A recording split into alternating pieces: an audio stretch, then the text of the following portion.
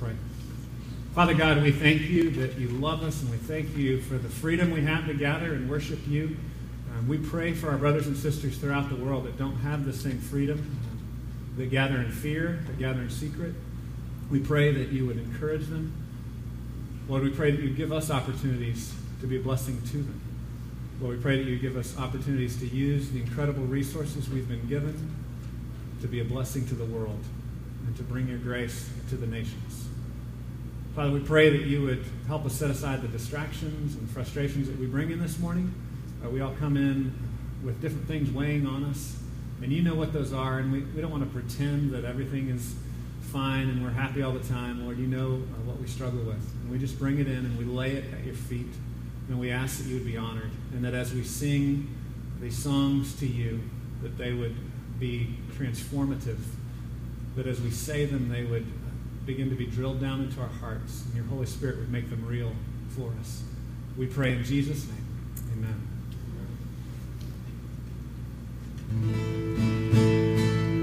Amen. Good morning. Welcome to Grace. If you guys will stand, we're going to sing it out together.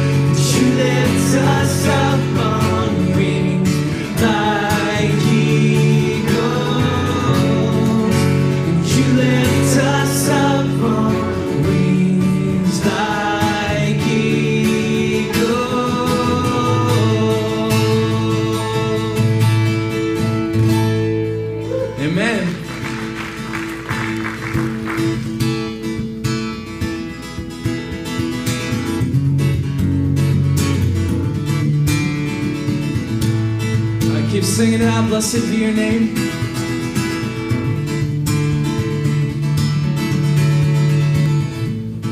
Blessed be your name in the land that is plentiful, where streams of abundance flow. Blessed be your name.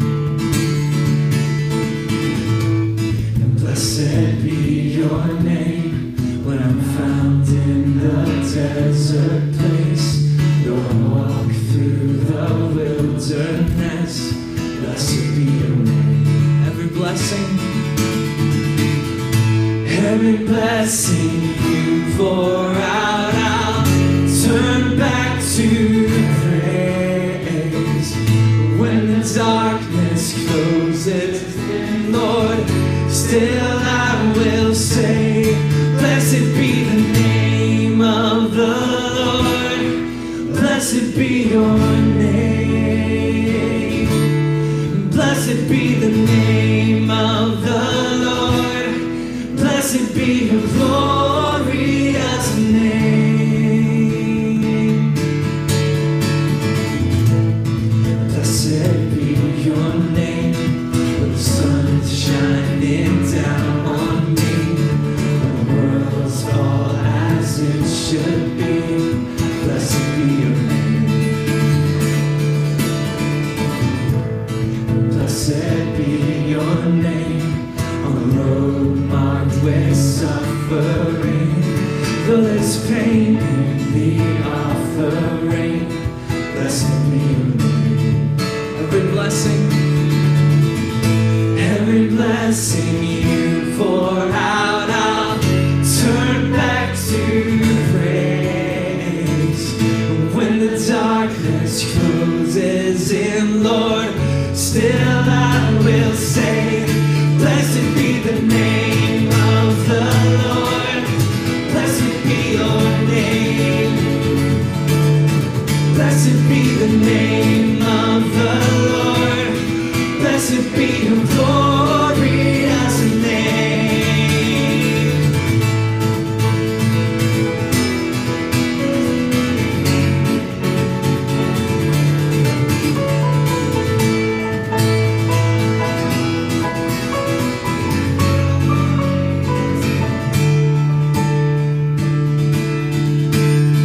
You give and take away. You give and take away. My heart will choose to say, Lord, blessed be your name. God, you give and take away. You give and take away. But my heart will choose to say, Lord, blessed be your name. Blessed be the name of the Lord. Blessed be your name, your name. Blessed be the name of the Lord. Blessed be your glorious name. Blessed be the name of the Lord. Blessed be your name. Blessed be the name of the Lord. Blessed be your glorious name.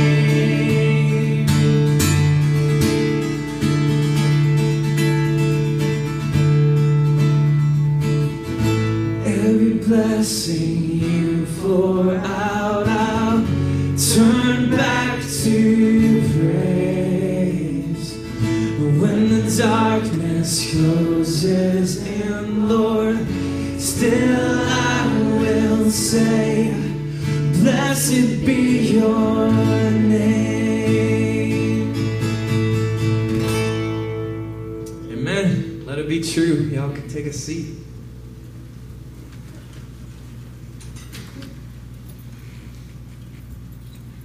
Please bow your heads and pray with me as we enter into a time of confession together this morning. Romans 11 says, "Oh, the depth of the riches of the wisdom and knowledge of God, how unsearchable his judgments and his paths beyond tracing out. Who has known the mind of the Lord, or who has been his counselor? Who has ever given to God that God should repay him? For from him and through him and to him are all things. To him be the glory forever. Father, we gather together as a people that proclaim that you are the one and true God, and that none of us have any claim over you, that you are not in debt to us, but we are in debt to you. We gather together not only as a community of people that proclaim that you are God, but as a community of people that proclaim that we are sinners. And we don't just need a good God to follow. We need a God who will save us from ourselves. We gather as debtors. We gather as sinners. We gather as those who have not been everything that we should be. And we gather as those who joyfully recognize that not only are you the Creator God that is almighty, that has made everything for your glory, but you are the gracious, forgiving God that sent your Son Jesus to buy us back and to set us free from our sin. So Lord, we pray that as we continue to worship, that we would hear your voice speaking to us, that we would hear you in your tenderness calling to us to continue to repent of our sin and to continue to trust in your goodness and to walk with you. Lord, help it be true. In Jesus' name, amen.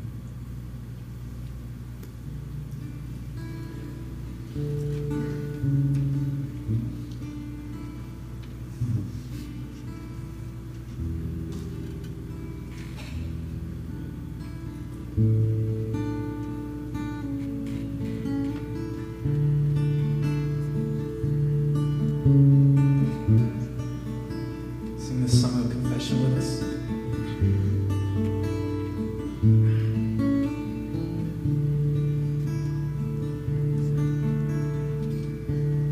Father, speak to me. Make these blind eyes see the error of my ways. Open up my heart, tear my world apart, erase all shades of gray. When I start to stray, start to slip away, wrap your loving arms around me, and I will know your grace as I seek your face. Father, speak to me. Father, speak to me. Make these blind eyes see the error of my ways. Open up my heart, tear my world apart, erase all shades of gray. And when I start to stray, start to slip away, wrap your loving arms around me. I will know your grace as I seek your face. Father, speak to me.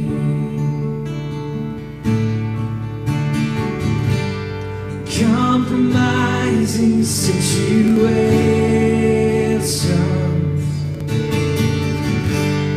and you seem so far away, and giving in to the temptation, yet you stay, you stay. Yet you stay, you stay.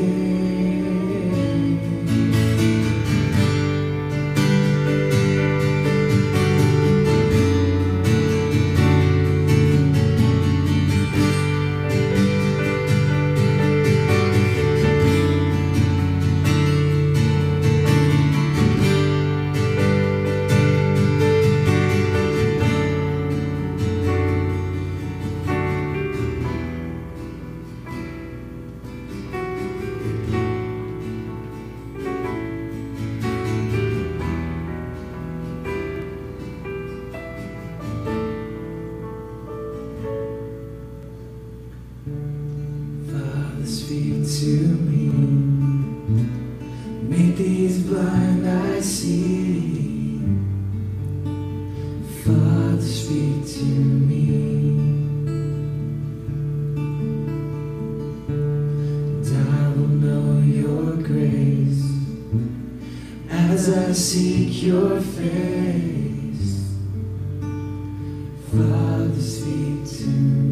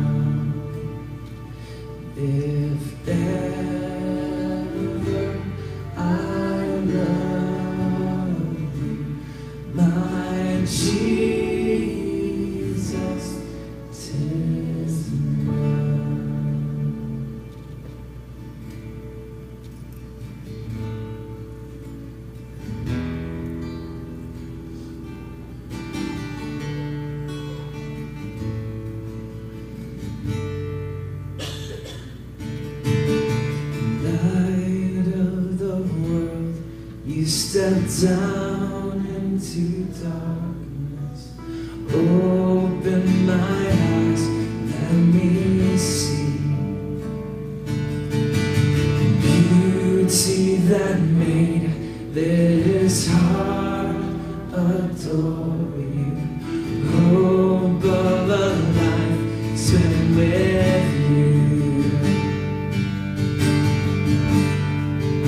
So here I am to worship. Here I am to bow down. Here I am to say that you're my God. You're altogether lovely, altogether worthy, altogether wonderful to me.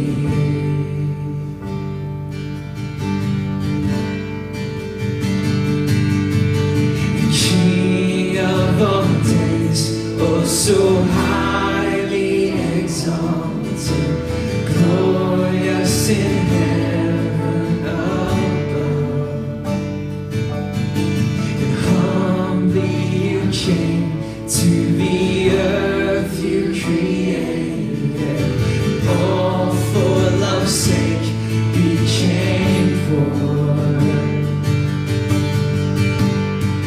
So here I am to worship, here I am to bow down, here I am to say that you're my God.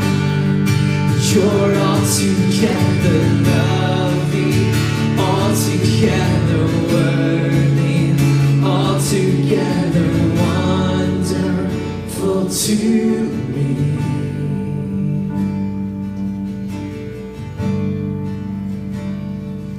I'll never know how much it cost to see my sin upon that cross.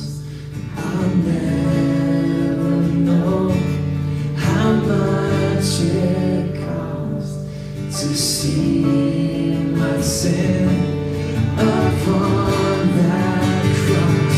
No, I'll never know how much it cost to see my sin upon that cross.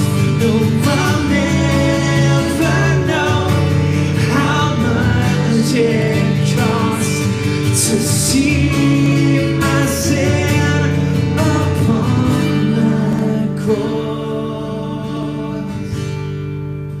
So here I am to worship, here I am to bow down, here I am to say that you're my God. You're altogether lovely, altogether worthy, altogether wonderful to me.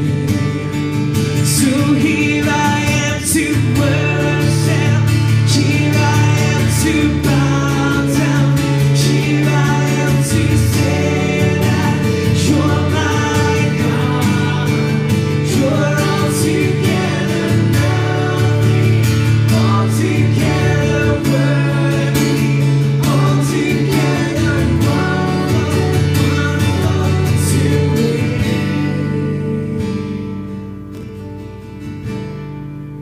So here I am to worship, here I am to bow down, here I am to say that you're my God.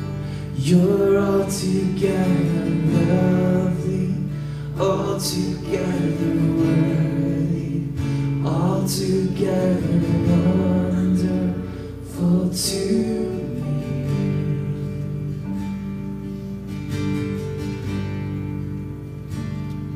And my gracious Redeemer, my Savior, art thou. If ever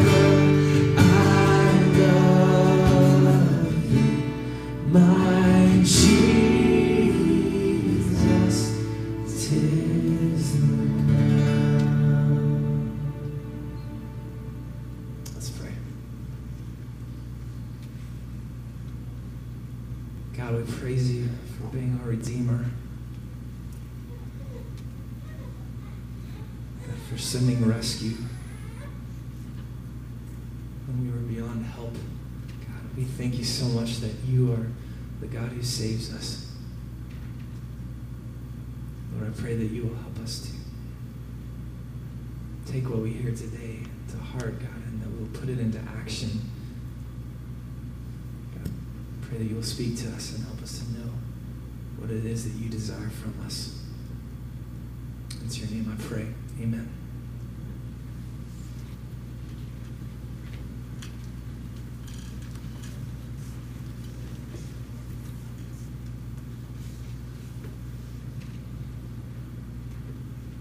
Good morning. Can you hear me?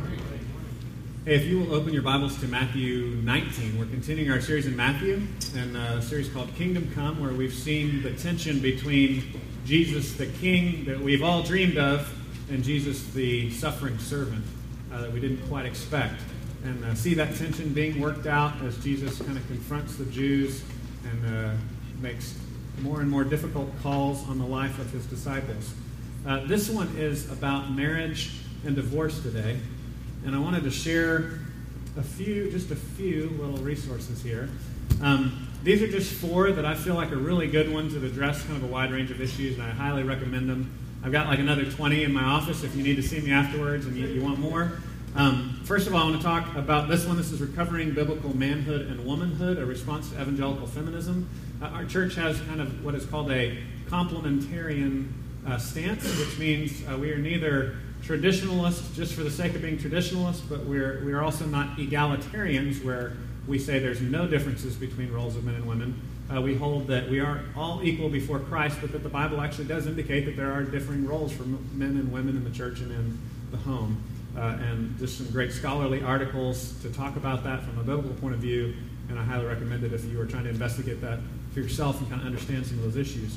The other one here is one that my wife and I have been reading together lately. It's called Each for the Other, Marriage as It's Meant to Be. And this one really draws a lot on some of the ideas we're going to talk about today. The sermon today is actually called Give Yourself Away. And it's that concept that basically God has given us to our spouse so that we can give ourselves to our spouse. I mean, that's our job, that is our role, is to be for the other one. And it's just a really well-done book. I highly recommend it.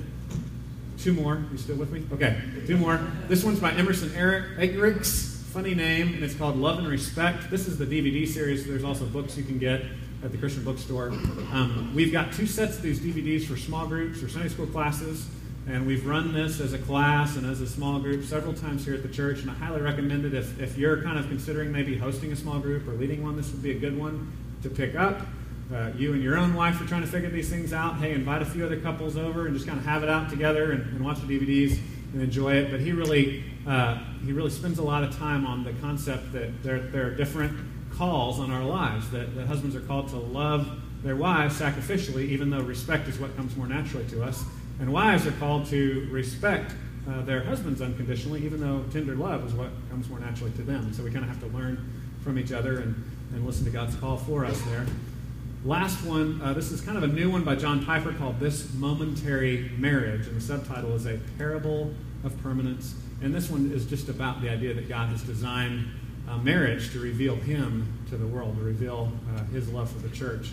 And again, very good.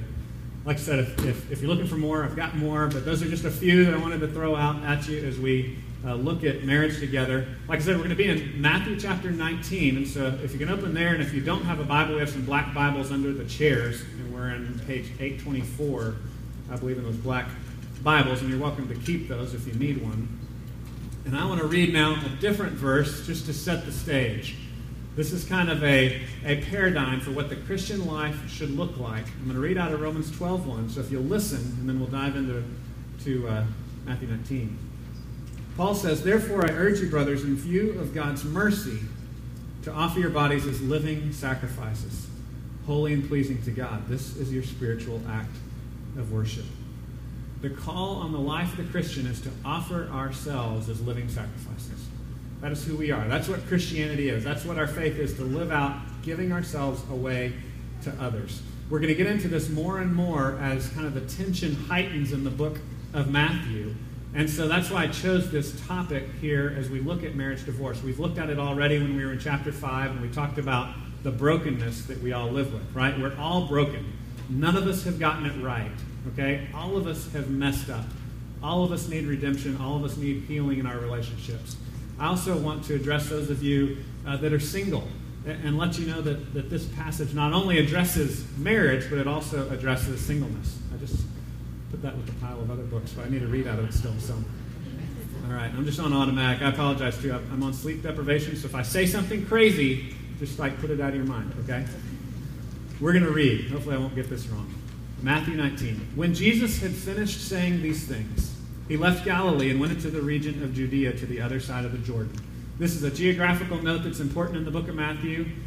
In the Gospel of John, we know that Jesus went back and forth to Jerusalem many times throughout his public ministry. But Matthew helps us to see that he spent most of his time in the region of Galilee, which was more of a Gentile, mixed Israeli-Gentile or Israeli, non-Israeli area. Okay?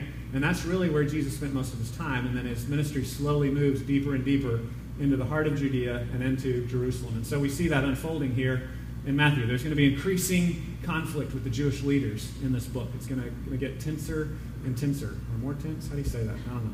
It's going to get tougher and tougher, okay, as we move along here. He's moving now closer in. He's in Judea now, and he's on the other side of the Jordan. It says in verse 2, large crowds followed him, and he healed them there. This marks Jesus throughout the book of Matthew. Crowds are following him, and he's healing people.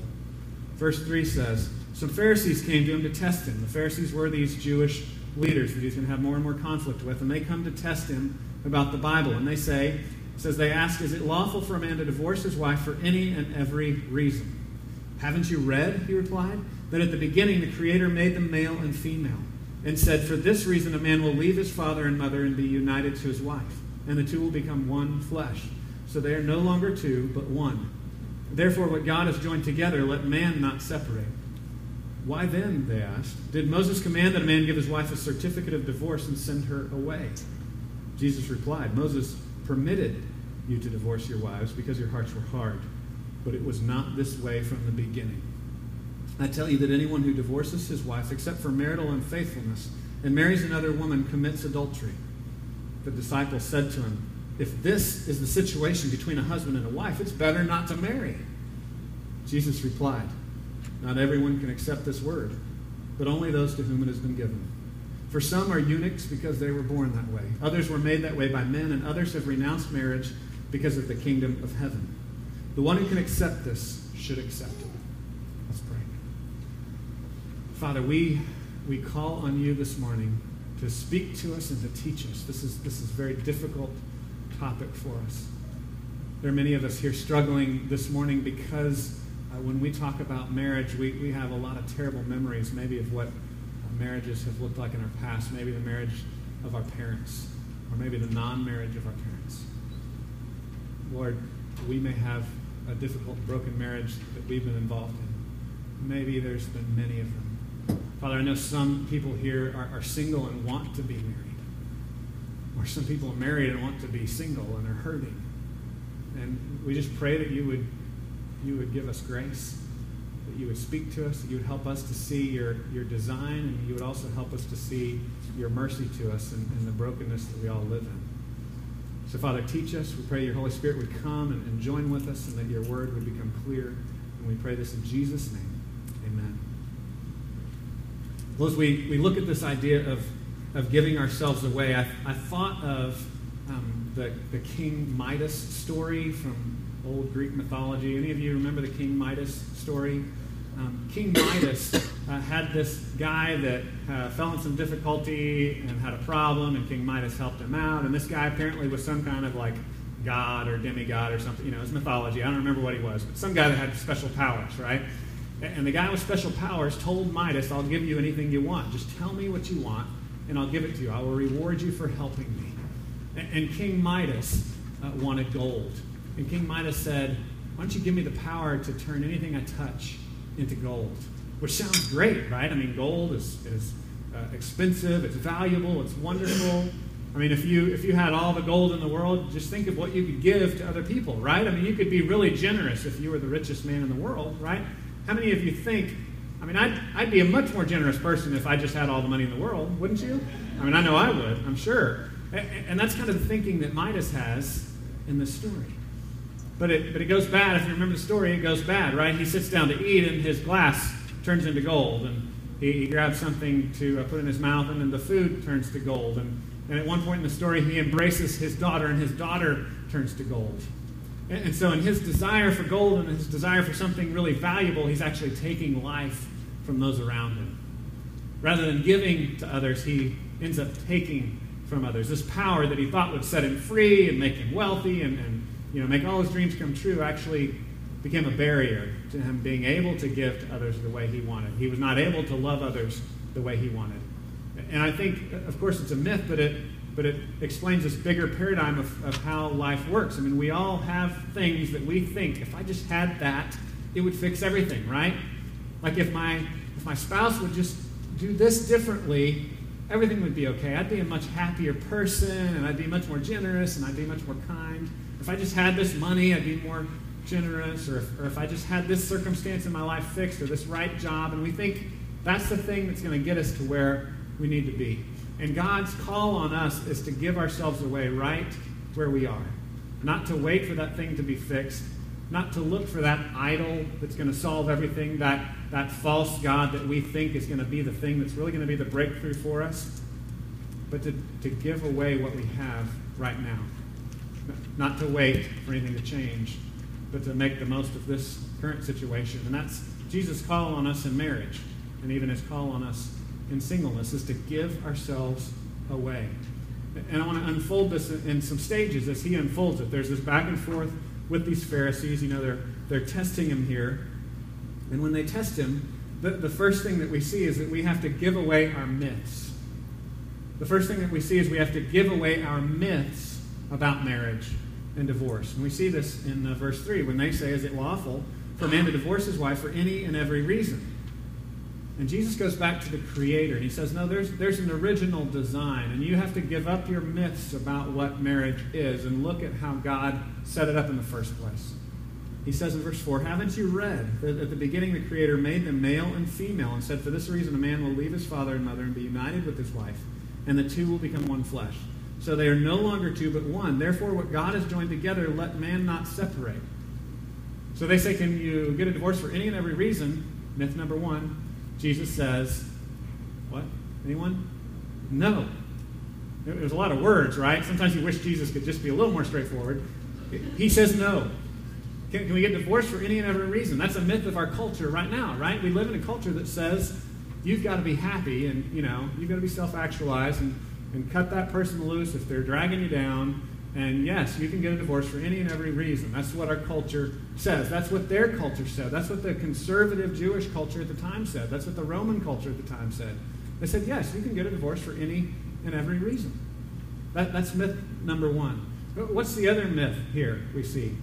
The other myth we see is that it's not marriage is not designed to be a serial event.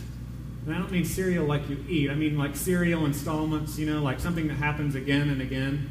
Marriage is not meant to be something that happens over and over and over again. It's a one-time thing. He says he made them male and female to come together and to cleave to each other.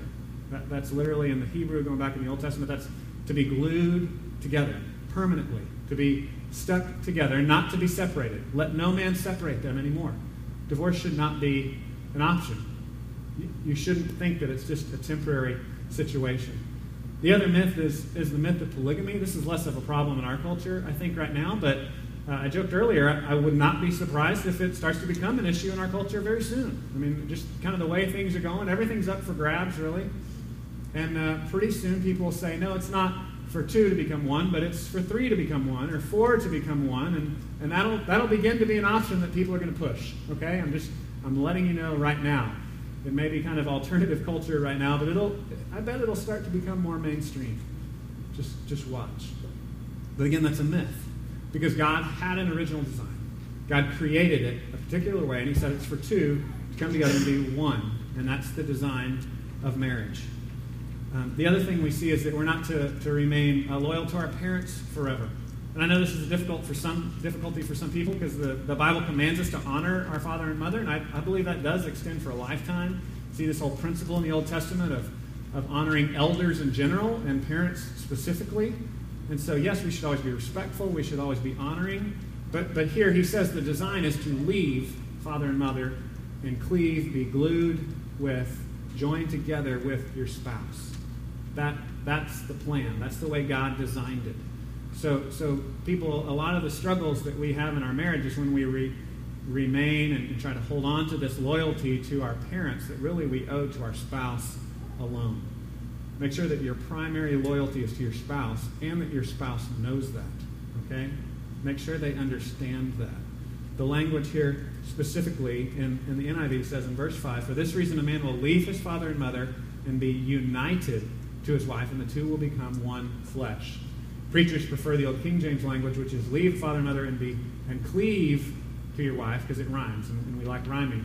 But it just means to be glued together, to be bound together. And that is our call, to leave our first family and be bound and be glued to our new family, and that should be permanent. We've talked before, we preached on this about a year ago, and we also looked at marriage in chapter 5 of Matthew as well. But we talked about how this is a reminder of how glue works. If you've ever glued wood together, and you had a chair that broke, and you glued a seam together with wood glue, and then the chair broke again, have any of you had that happen? And it breaks in a new place, right? Because the glue is then stronger than the wood itself. And that's the picture that the Bible paints of marriage and of sexual union specifically, is that it's this permanent bond. And when you bond and tear apart and bond again to another, there's a mingling of souls and there's a tearing of souls that happens. Because that's not God's original design for that bond to be broken. The bond is supposed to be permanent. The other thing that we need to understand is that celibacy is not commanded. Some religious traditions hold up celibacy as much more greater, much more spiritual than being married. And we'll see later in this text that he does bless celibacy, and there's some great blessings in celibacy, which basically means not being married, okay? So there's blessings in that, right? But it's not to be held up as what everybody should do, and you're bad if you want to get married. Here we see that marriage is normal. Marriage is okay. That's just kind of the way God made us, okay? And so we're not commanded. We don't have to be celibate. It's not like we're second-class Christians if we do marry. And it's not like we're second-class Christians if we remain single either, and we'll look at that later in this text. And then the last thing is it's not a same-sex relationship. And again, this is one of those unpopular things. I know I'm not supposed to say that in today's culture, but that's the picture that the Bible paints, is that it's two different genders coming together to become one. I talked earlier about that, the Big Blue Book. It's complementarian view. Complement means different things that fit together. I had a picture here of, well, I can get my clicker to work. Can you go forward one for me, Nicole? I have a picture of a puzzle. There it is, a puzzle piece. And the idea is, biology teaches this, but also just the difference in the way we see the world, the difference in how we understand things, the way that we see things. Men and women are made different to fit together. We're a complement. We're not the exact same, and that's part of God's design. God designed it that way, male and female. He created male and female. He didn't say, or male and male, or female and female.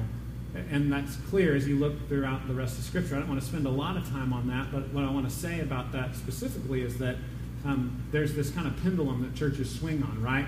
That homosexuality is a far worse sin than anything else, or the other extreme that, it's just fine and, we need to be relaxed and laid back about it because, it's the 21st century. The Bible paints the picture, and you can see this in Romans 1 through 3, that homosexuality is a sin just like other sins. It's just as bad, Paul moves in Romans 3 to say it's just as bad as the religious sins that us churchy people commit, okay? Just as bad. Sin is sin. We're not saying one sin is worse than the other, but we are saying that God's design is for male and female to come together. That's the way he's made the world. That's the way he's wired the universe. As we seek to apply this, I think the most important thing, kind of the big impact of this little section, is in verse 6. The two become one flesh, and in verse 6, so they're no longer two, but one. Therefore, what God has joined together, let man not separate. The main punch here of Jesus, what makes this so difficult is Jesus says it's supposed to be permanent.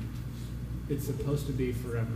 Not only is it two coming together, but it's permanent. It's forever. And this is very important. And I prayed earlier that you would understand that we don't want to condemn, and we believe fully that the only way you can even be a member of a church is to be a sinner. Okay? The only way you can be a member of a church is to be a failure and to be a sinner. So I'm not standing here as one that's never been divorced, condemning those of you that have, because I know that we've all got these kinds of things in our background. But we have to understand how God created it, or else we'll never be able to move forward in freedom. And this is not to condemn what's in your past. This is to recognize, maybe some of those issues I have in my past are because that wasn't the original design. And this is what God's desire is, that we would cling to the spouse that we have, that we should be permanently connected.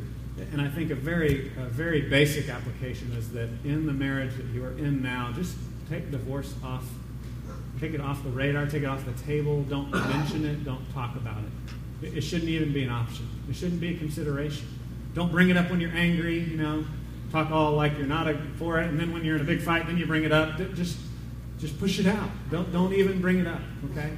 Don't talk about it at all. It shouldn't be even a consideration. You should be working and struggling and striving together to figure out how you can give yourself to each other, to give up and give away the myths that we've been taught as kids, and to give ourselves to each other and to making it work according to the way God has designed it. The next section we see is that we need to give away our heart. We need to give away our heart. In verse 7, the Pharisees come back to him, and they're like, they think maybe they've got him trapped. They said, why then, they asked, did Moses command that a man give his wife a certificate of divorce and send her away? Jesus replied, Moses permitted you to divorce your wives. Moses wasn't commanding divorce. He was commanding the giving of a certificate if you're going to do this thing. Okay? Jesus replied, Moses permitted you to divorce your wives because your hearts were hard. It's a heart issue. But it was not this way from the beginning. I tell you that anyone who divorces his wife except for marital unfaithfulness and marries another woman commits adultery. Jesus makes it clear that sexual immorality, marital unfaithfulness is the only exception that would break this. Later on in 1 Corinthians 7, Paul adds, also, if you're married to an unbeliever and the unbeliever leaves you, then you're free. But if the unbeliever is willing to stay with you, well, stay with them and try to see them blessed by Christ, the Christ that you know. But here Jesus makes it very clear that it is permanent. And the only reason that divorce was ever allowed, even though there may be exceptions for it, the only reason it was allowed is because of hardness of heart, because of our own sin. The problem is ourself.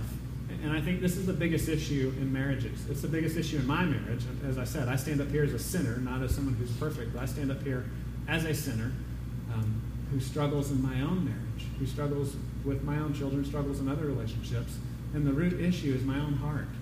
The root issue is my own difficulty in getting over myself, my unwillingness to give my own heart away to others, but wanting to kind of stand on my own rights and wanting to stand on my own strength and what I think is owed to me and what I believe I need to be given and what I need to be happy. We have a culture that's obsessed with self-actualization. We have a culture that's obsessed with ourself, with our own heart and filling it up with all these other things, when God makes it clear that giving it away is what really in the end is going to bring us the most joy. That's the one thing that's going to really ultimately set us free, is as we learn to give ourselves away to others.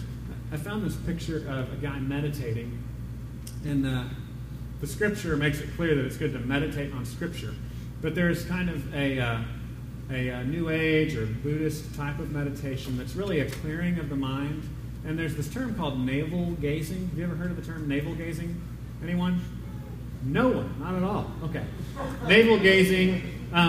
In early meditation, a lot of the early meditation, they would like stare into their own navel. That means belly button, for those of you who don't know the word. It's not just a type of orange, but it's also a body part, okay? And it's this kind of being obsessed with yourself. It's this like clearing your mind and being all about yourself and realizing that you are God and you are one with the universe and all this kind of stuff. And it's this self-obsession that we have. I like to say a suicidal self-obsession that we have. It destroys us. It eats us up because we're all obsessed with our own heart and what will make us happy and what will make us feel free and what will make us feel great and what will make us feel strong. And Jesus comes and just hits it head on and says, no, that's really not the point. That's not the point of marriage at all. It's not all about your self-actualization. It's about you giving yourself away to others. Jesus knows that it's difficult. He knows that it's hard. I know that it's hard. We all know that it's hard, but that doesn't mean we just give up. It doesn't mean we just chuck it out the window. We continue to go for him for grace. We pray to him for strength. We look to him to help us. We look to community to encourage us as we continue to give our hearts away and give our lives away to each other. I think it's important that we understand that it's not about us, that we're not the point. The title of that book by Chappell that I talked about, it's called Each for the Other. The point is our spouse. The point is not us. The point is not me. It's my spouse. And that's true for every marriage. And Paul talks about this in Ephesians 5. And it's just really incredible because the point goes even farther than that. It's not just not about us and about our spouse, but even more than that, it is a parable. It is a picture of God and his love for us. Paul talks in the end of Ephesians chapter 5 about what marriage should look like. It's about a husband sacrificially giving himself up in his love for his wife. And it's about a wife sacrificially submitting and honoring and respecting her husband. And he goes through all of this and just the beauty of this and the amazement of it. And he kind of hits this climax in verse 32. And he says, this is a profound mystery. In Ephesians 5:32, Paul's talking about marriage and how amazing it is, this mystery that a man would really love a woman and really give himself to her. And this incredible mystery that a woman would actually love her man and honor him and respect him. And it is profound. It is a mystery. And Paul says this is a profound mystery. But I'm talking about Christ and the church. He says, yeah, this is a mystery, but even more so is the mystery of Christ and the church. I mean, we're sinners trying to love each other. We're sinners trying to love another sinner, and that is a mystery, that we would love another sinner. Especially because we're sinful ourselves.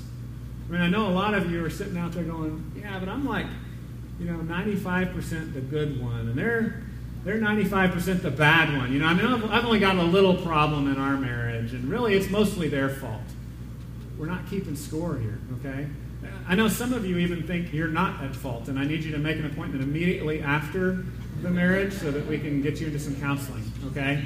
Because as I said earlier, membership requirement here, number one, is that you recognize you're a sinner, okay? And you bring that to the table in every relationship, especially in marriage,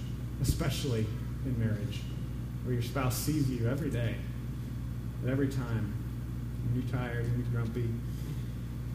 The profound mystery, though, is not just that a husband and wife would give themselves to each other. The profound mystery is that the perfect God of the universe would give himself to us.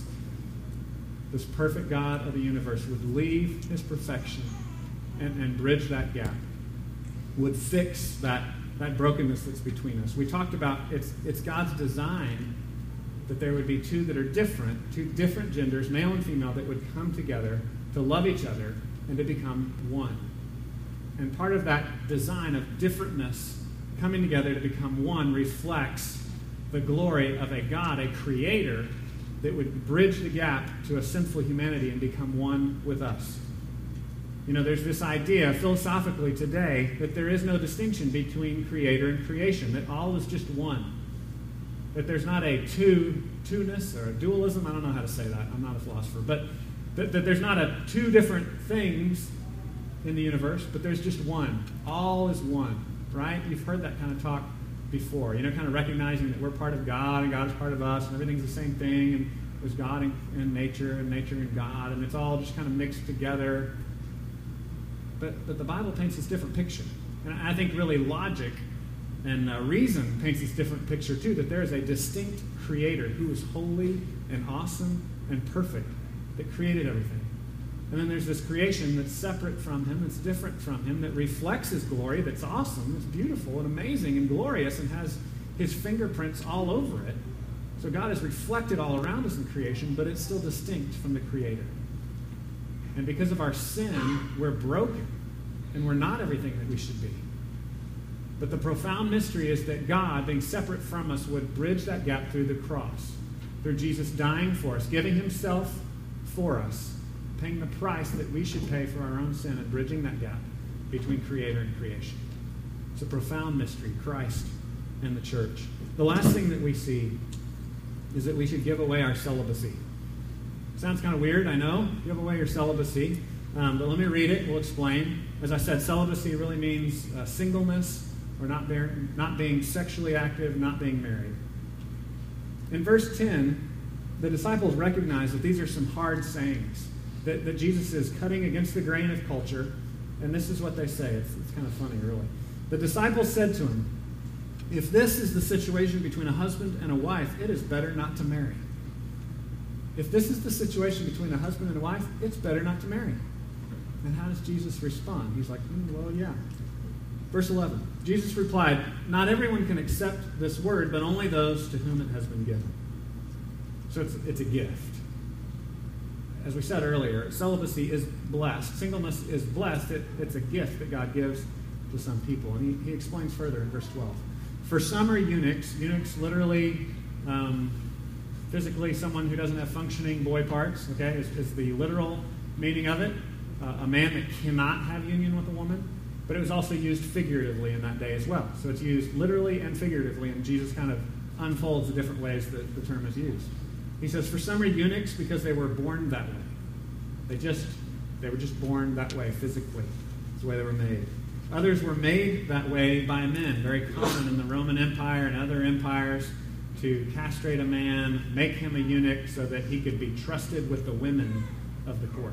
Okay? We don't want to go into more details there. So, others were made that way by men. And then he says, others have renounced marriage, is what it says in the NIV. It really just says, and others are eunuchs. Others are eunuchs because of the kingdom of heaven. The one who can accept this should accept this. And again, he's defining here, this is a gift. Okay, if you see that it's better not to marry and you want to devote yourself to the kingdom, that's great. But only if it's been given to you. If you can accept that, accept it. But again, we saw earlier that marriage is the norm. That's kind of the creation norm. And then Jesus here is saying, yeah, in this spiritual war that we are currently engaged in, for some, you may want to devote all your strength and all your energy in singleness to the kingdom. And some people do that. In 1 Corinthians 7, if you want to read that later, 1 Corinthians 7 really highlights that. 1 Corinthians 7 makes much of that. That celibacy, singleness, can be a gift, a stewardship to be used. Paul talks about how if you're married, you're worried about pleasing your wife. As a husband, you're worried about pleasing your wife, and as a wife, you're worried about pleasing your husband. And that's okay, that's great. You should be worried about pleasing your spouse. But Paul says that can be a distraction from kingdom things. And Paul says in the beginning of that chapter that you can give yourself more fully to the kingdom, to being about ministry and serving others if you're single. I mean, I don't know if y'all remember this, those of you that are married, like when you first get married, it's just kind of weird that you have to you can't just walk out the door, right? You have someone there to consider. You're like, how am I going to go to the store? You want to go with me? Or, it's this weird, awkward thing. You don't know how to handle it. You're like, do I just walk out or do I say something? Do I leave a note? Do I invite her every time I go anywhere? We've been married 16 years, so I don't even think about these things anymore. But I was remembering back to what it was like, But when you're single, you're just free. Just do what you want. You come and go. If someone has a need, if there's a ministry emergency, you go and you fix it. You help. You minister. You serve. And Paul says there's this real practical freedom you have. There's this kind of streamlined life that you have when you're single that you don't have to worry about pleasing your spouse. You're just all about the things of the Lord. And that's a good thing. So like I said, he blesses singleness. He blesses celibacy. He blesses singleness. He says it's a stewardship. It's a resource that you've been given. It's something you've been given to give yourself away to others, to serve others. Again, at every step of this, we see that it's all about us giving ourselves to others. It's about us giving ourselves away for God's glory, the way Jesus has given himself away to us. I have a picture here of a guy standing all alone. And I think for those of you that are single, I know it's difficult. A lot of you are thinking, well, maybe I've been given the gift, but what if I don't want this gift? Can I give the gift back? I know some of you are single and don't want to be single. And I think that's fine. Again, we saw that God says it's normal to be married. It's great to want to be married and to pursue that. The Bible says pursue a godly mate, pursue someone that knows Jesus and loves Jesus like you do so that you'll be equally yoked and be on the same page. But pursue that. That's fine. What do you do in the meantime, though? Do you just see yourself as all alone and I'm alone and I want to be with someone, I'm single and I want to be married, and you just kind of fixate on that? I found another picture to contrast with that. There's the guy alone, and there's a bunch of single people in that crowd. Can you pick them out for me? Anyone? I see some of you squinting. Okay, it's a joke. You can't pick them out, all right? I'll just give away the answer. You cannot pick out the single people in the picture. Maybe you have some kind of special powers, I don't know. But I don't think you can. I mean, the idea is that we should not see ourselves as all alone, as solitary. If you're single, if you're not married and you desire to be, that's great. That's fine. Pursue marriage and pray and seek that with a godly spouse. But don't just fixate on your aloneness. Use the resource of time and energy. Use the stewardship that you have been given in this present time. Don't waste what you have right now. Pursue marriage. That's great. But also give yourself away in the time that you have right now. Use it as a resource. Don't waste the time worrying and being sad and being focused on self, but give yourself away in the time that you have now. I want to say thank you very specifically to many of the singles in our church who have modeled that beautifully in this church, who give themselves in ministry. And I don't see them complaining and whining about being single. I know enough of them personally to know that many of them want to be married, and they pray for that, and they pray for a godly spouse, but they give themselves to ministry now. Many of them formally in ministries and nursery and youth ministry and things we have here, but also informally and just being people that are about our Savior's business and seek to bring him into conversations and to be a blessing to others and to help others and serve others with the time that they have and the energy that they have. So I want to say thank you for that. And I want to just say a warning that any time, whether you're single or married, that you say, God, I can give myself away once you fix this issue in my life, that's idolatry. That's saying that this thing, God, that I need you to fix is more important than you and your call in my life. And I want to warn you of that because the Scripture says that Jesus is enough, that we can be satisfied in him, so that we can give ourselves away to others in any situation, no matter what the circumstance is. And that's his call to us. Whether you're married or you're single, his call is that we would give ourselves away to others. As we wrap up, I just want to close with the concept that Jesus is really the opposite of Midas, okay? Midas desired gold and took life from others. Jesus was the king of the universe and had all the gold there is and gave up his gold to give life to others. As you understand that, as you grow deeper in the reality that you have a God that is for you, that bridges that gap to save you, that frees us to give ourselves to a spouse that maybe doesn't appreciate it, to a single life that maybe we don't appreciate, whatever your situation. If you understand that God has given himself to you through Jesus, then you can give yourself away to others. Let's pray. Father, we thank you that you love us so much that you gave yourself for us, and we pray that you would help us to know that, to remember that, to live that.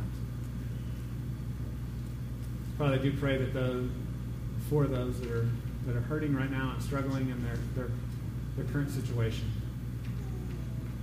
those that have had a string of bad relationships and are trying to figure out how to make the one they're in right now work, pray your grace for them to give themselves to their spouse. For those that are single and don't want to be, I pray, Lord, for your grace to them to give themselves away in their singleness and to wait patiently. Lord, for all of us, we pray that you would continue to strengthen us as we understand how great you are, and that you would set us free to be a blessing to others. We pray this in Jesus' name. Amen.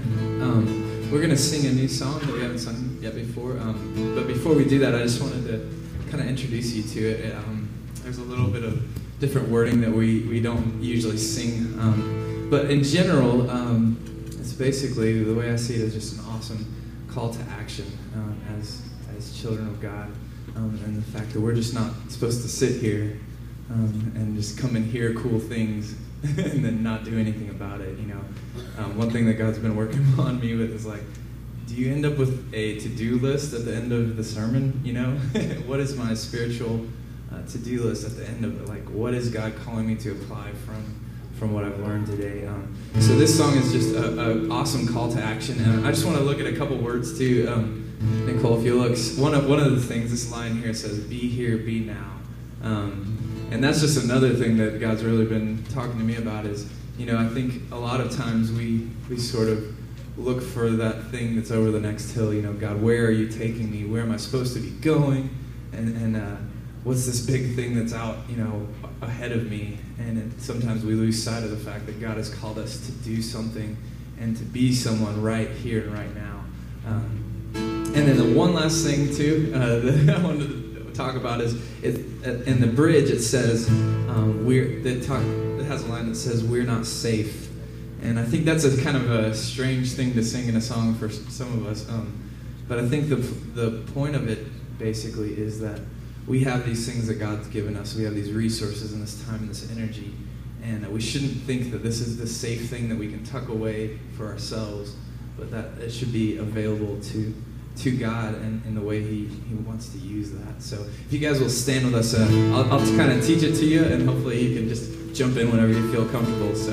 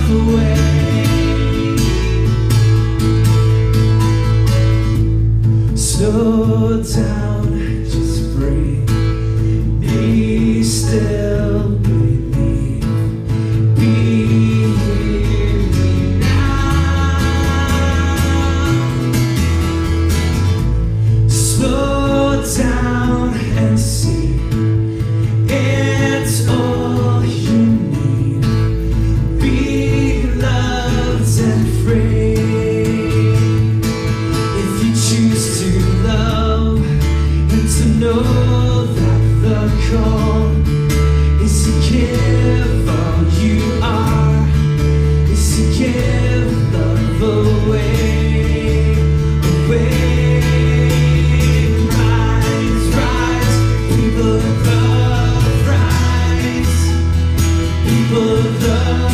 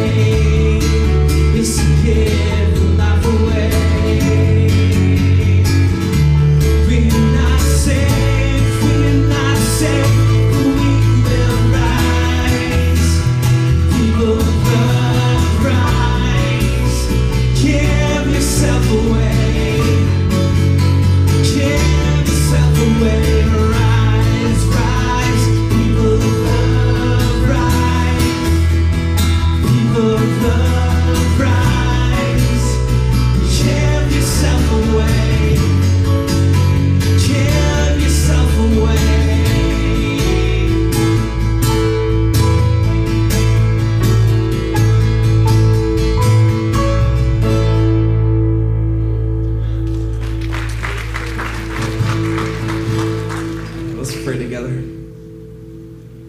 Father God, thank you that you gave yourself away to us, to transform us, to forgive us, and to set us free so that we can actually give ourselves away to others. And so, Lord, I pray that you'd send us out on fire to be used by you for others. We pray for Jesus' sake. Amen. Thank you, guys. You may be dismissed.